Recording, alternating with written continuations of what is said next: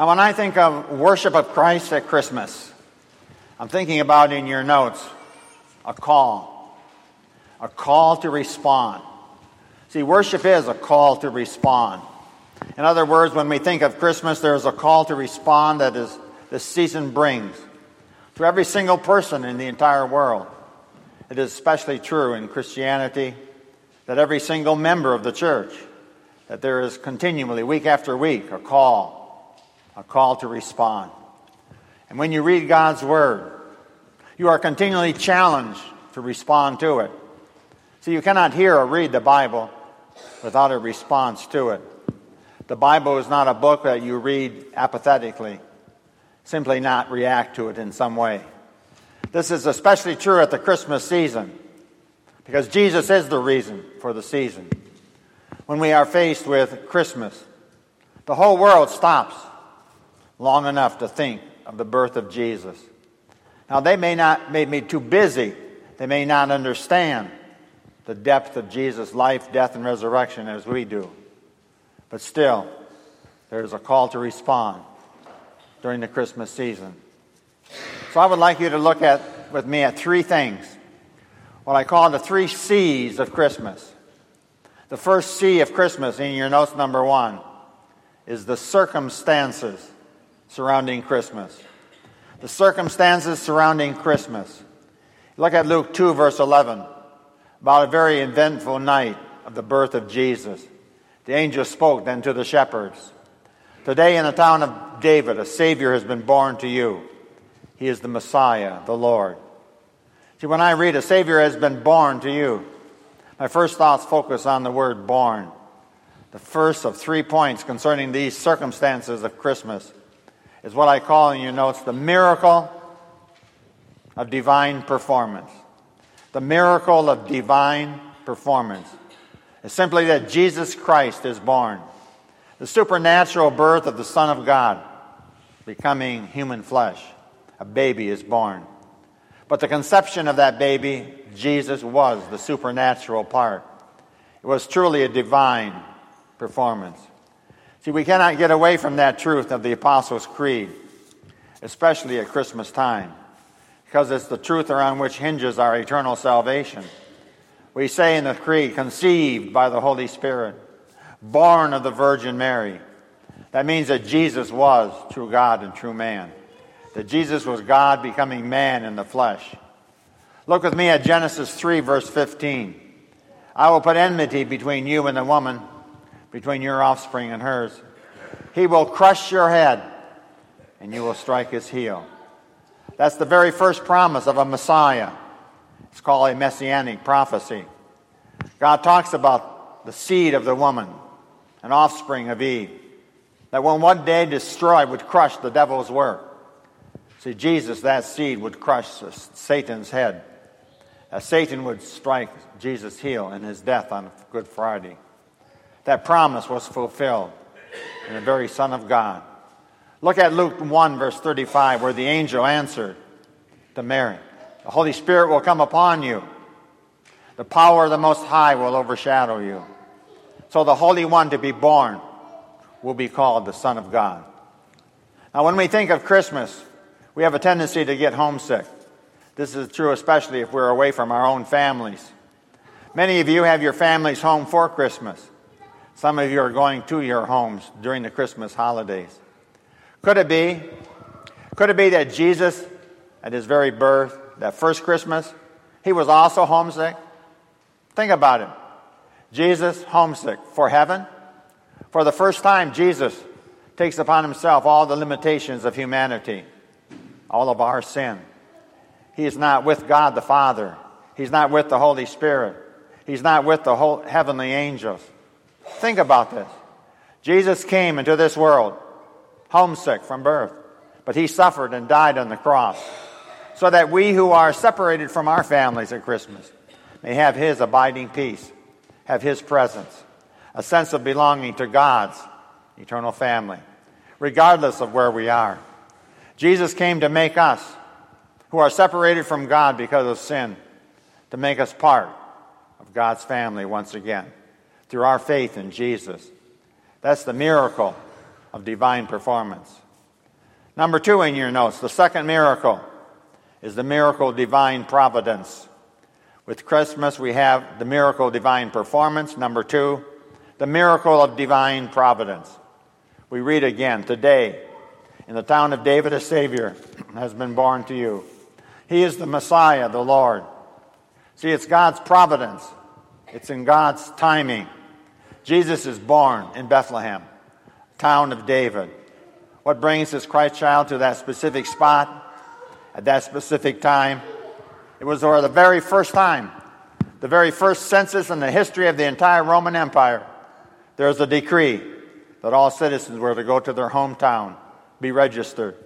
So we see Mary, in spite of her physical condition, under this miracle of divine providence, going back to her roots. I don't think that Caesar, the Roman emperor, had any idea that he was playing into the very hands of a sovereign God, but he was. Truly, the miracle of divine providence. Third miracle surrounding Christmas in your notes. Number 3, the miracle of divine prophecy. So we have the miracle of divine performance. Number 2, the miracle of divine providence. And number 3, the miracle of divine prophecy. We hear the fulfillment of the prophecy in the Christmas story. We note reference specifically to Bethlehem, the town of David. See, there are some 333 prophecies in the Old Testament. Many of them are actually fulfilled at the very birth of Jesus. Prophecies given hundreds of years before the birth of Jesus are now fulfilled. Look at Micah 5, verse 2. This prophecy says that Christ will be born where? In Bethlehem. This prophecy 700 years before the birth of Christ is now fulfilled. But you have Bethlehem Ephrathah, though you are small among the clans of Judah.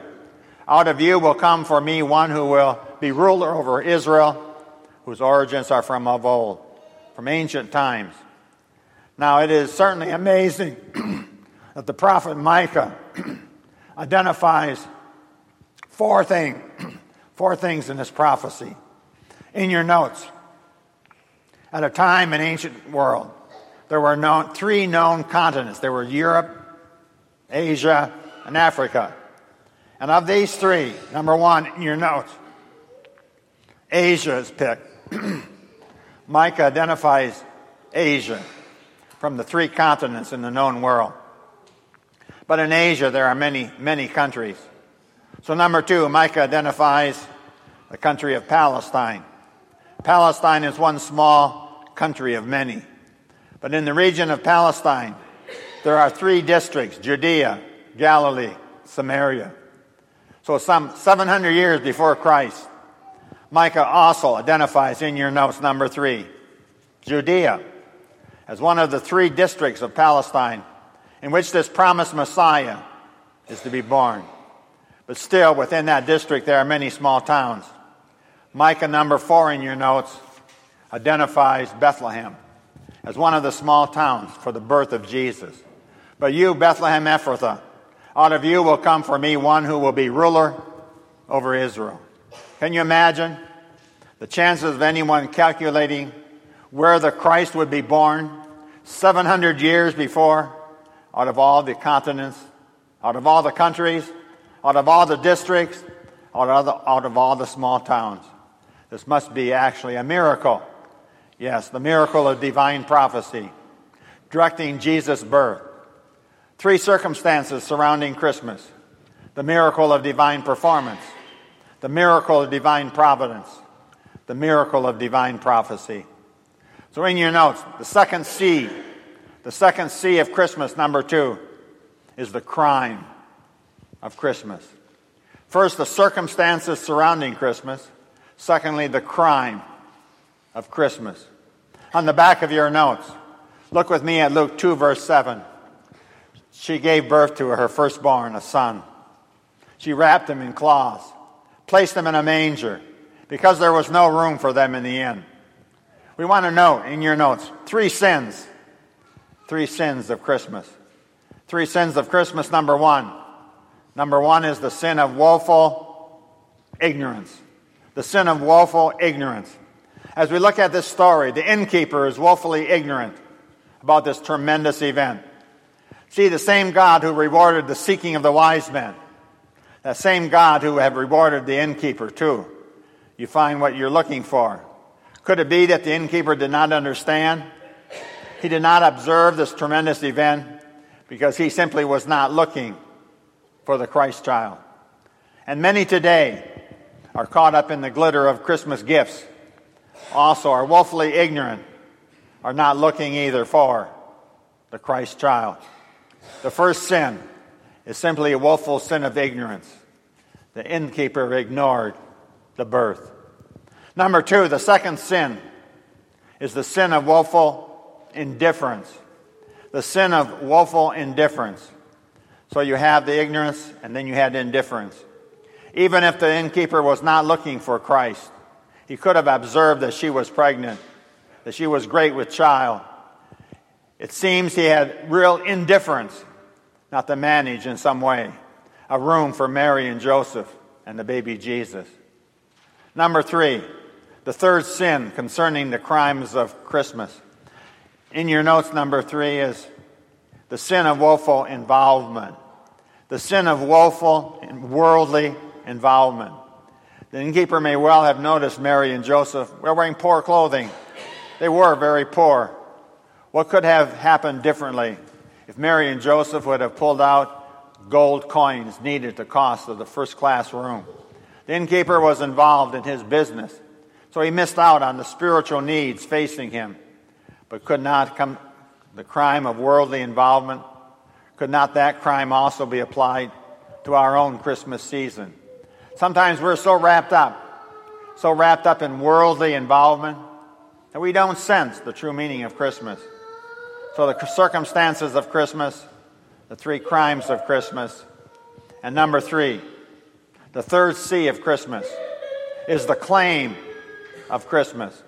This is the claim of Christmas also from verse 11. Today, in the town of David, a Savior has been born to you. He is Christ the Lord. The shepherds responded. Look at Luke 2:16. So they hurried off and found Mary and Joseph and the baby who was lying in a manger. This angelic announcement gives to us a picture of what Christ is claiming also in our lives. There are 3 claims that I would like to note. First of all, number 1 in your notes, a saving claim upon your life. There is a saving claim because the Bible says a Savior is born. The word Savior tells us that there is a saving and redeeming claim upon your life at Christmas time. When the angel spoke to Joseph, he said, you are to give him the name Jesus. Why? Because he will save his people from their sins. So today we worship the Christ of Christmas. We do not need a message of what we must be doing or what we must be thinking in order to be saved. Rather, you and I need a message about a Savior, what God has already done to save us from our sin and the death and the eternal separation from God. See, a drowning man, he does not need another message on water safety. Certainly not for someone to simply listen to him for his cries for help either. He needs a Savior. And that's exactly where we are at. Because without Jesus, we are drowning. We are lost in sin. So the first claim of Christmas is a saving claim of Christ, the Savior upon our lives. Number 2, the second claim of Christmas in your notes is a spiritual claim upon your life. See the angel's message, a Savior is born, he is Christ the Lord. Look at Luke 4, verse 18 from your notes. Please read it with me together out loud. The Spirit of the Lord is on me, because he has anointed me to preach good news to the poor. He has sent me to proclaim freedom for the prisoner, recovery of sight for the blind, and to set the oppressed free. See, in your notes, Christ was the anointed prophet, our prophet, priest, and king. Christ means anointed. It means the promised one. He is anointed and he is sent by God. This is the fulfillment of the prophecy from Isaiah. At Christmas time, there is that spiritual claim upon your life that Jesus Christ frees you and me from the captivity of our sin. As our prophet, our priest, and our king, Jesus gives to you a peace that you do not have on your own. So number 1, Christmas offers a saving claim. Number 2, a spiritual claim. And number 3, in your notes, Christmas offers a sovereign claim upon your life. A sovereign claim upon your life at Christmas. When the angel said, He is Christ the Lord, Jesus is Christ the Lord. He is the Master. A sovereign Lord invites you to become His servant. You have been enlisted into the gracious, forgiving, and loving family of God. Jesus is your Lord and your Savior. So in conclusion, let me ask you a final question. What is it going to take to bring lasting peace in our world today? What is it going to take to bring lasting peace to our own nation? During Christmas, we hear everybody praying for peace, for singing. Let there be peace on earth, we sing. People are seeking peace and joy.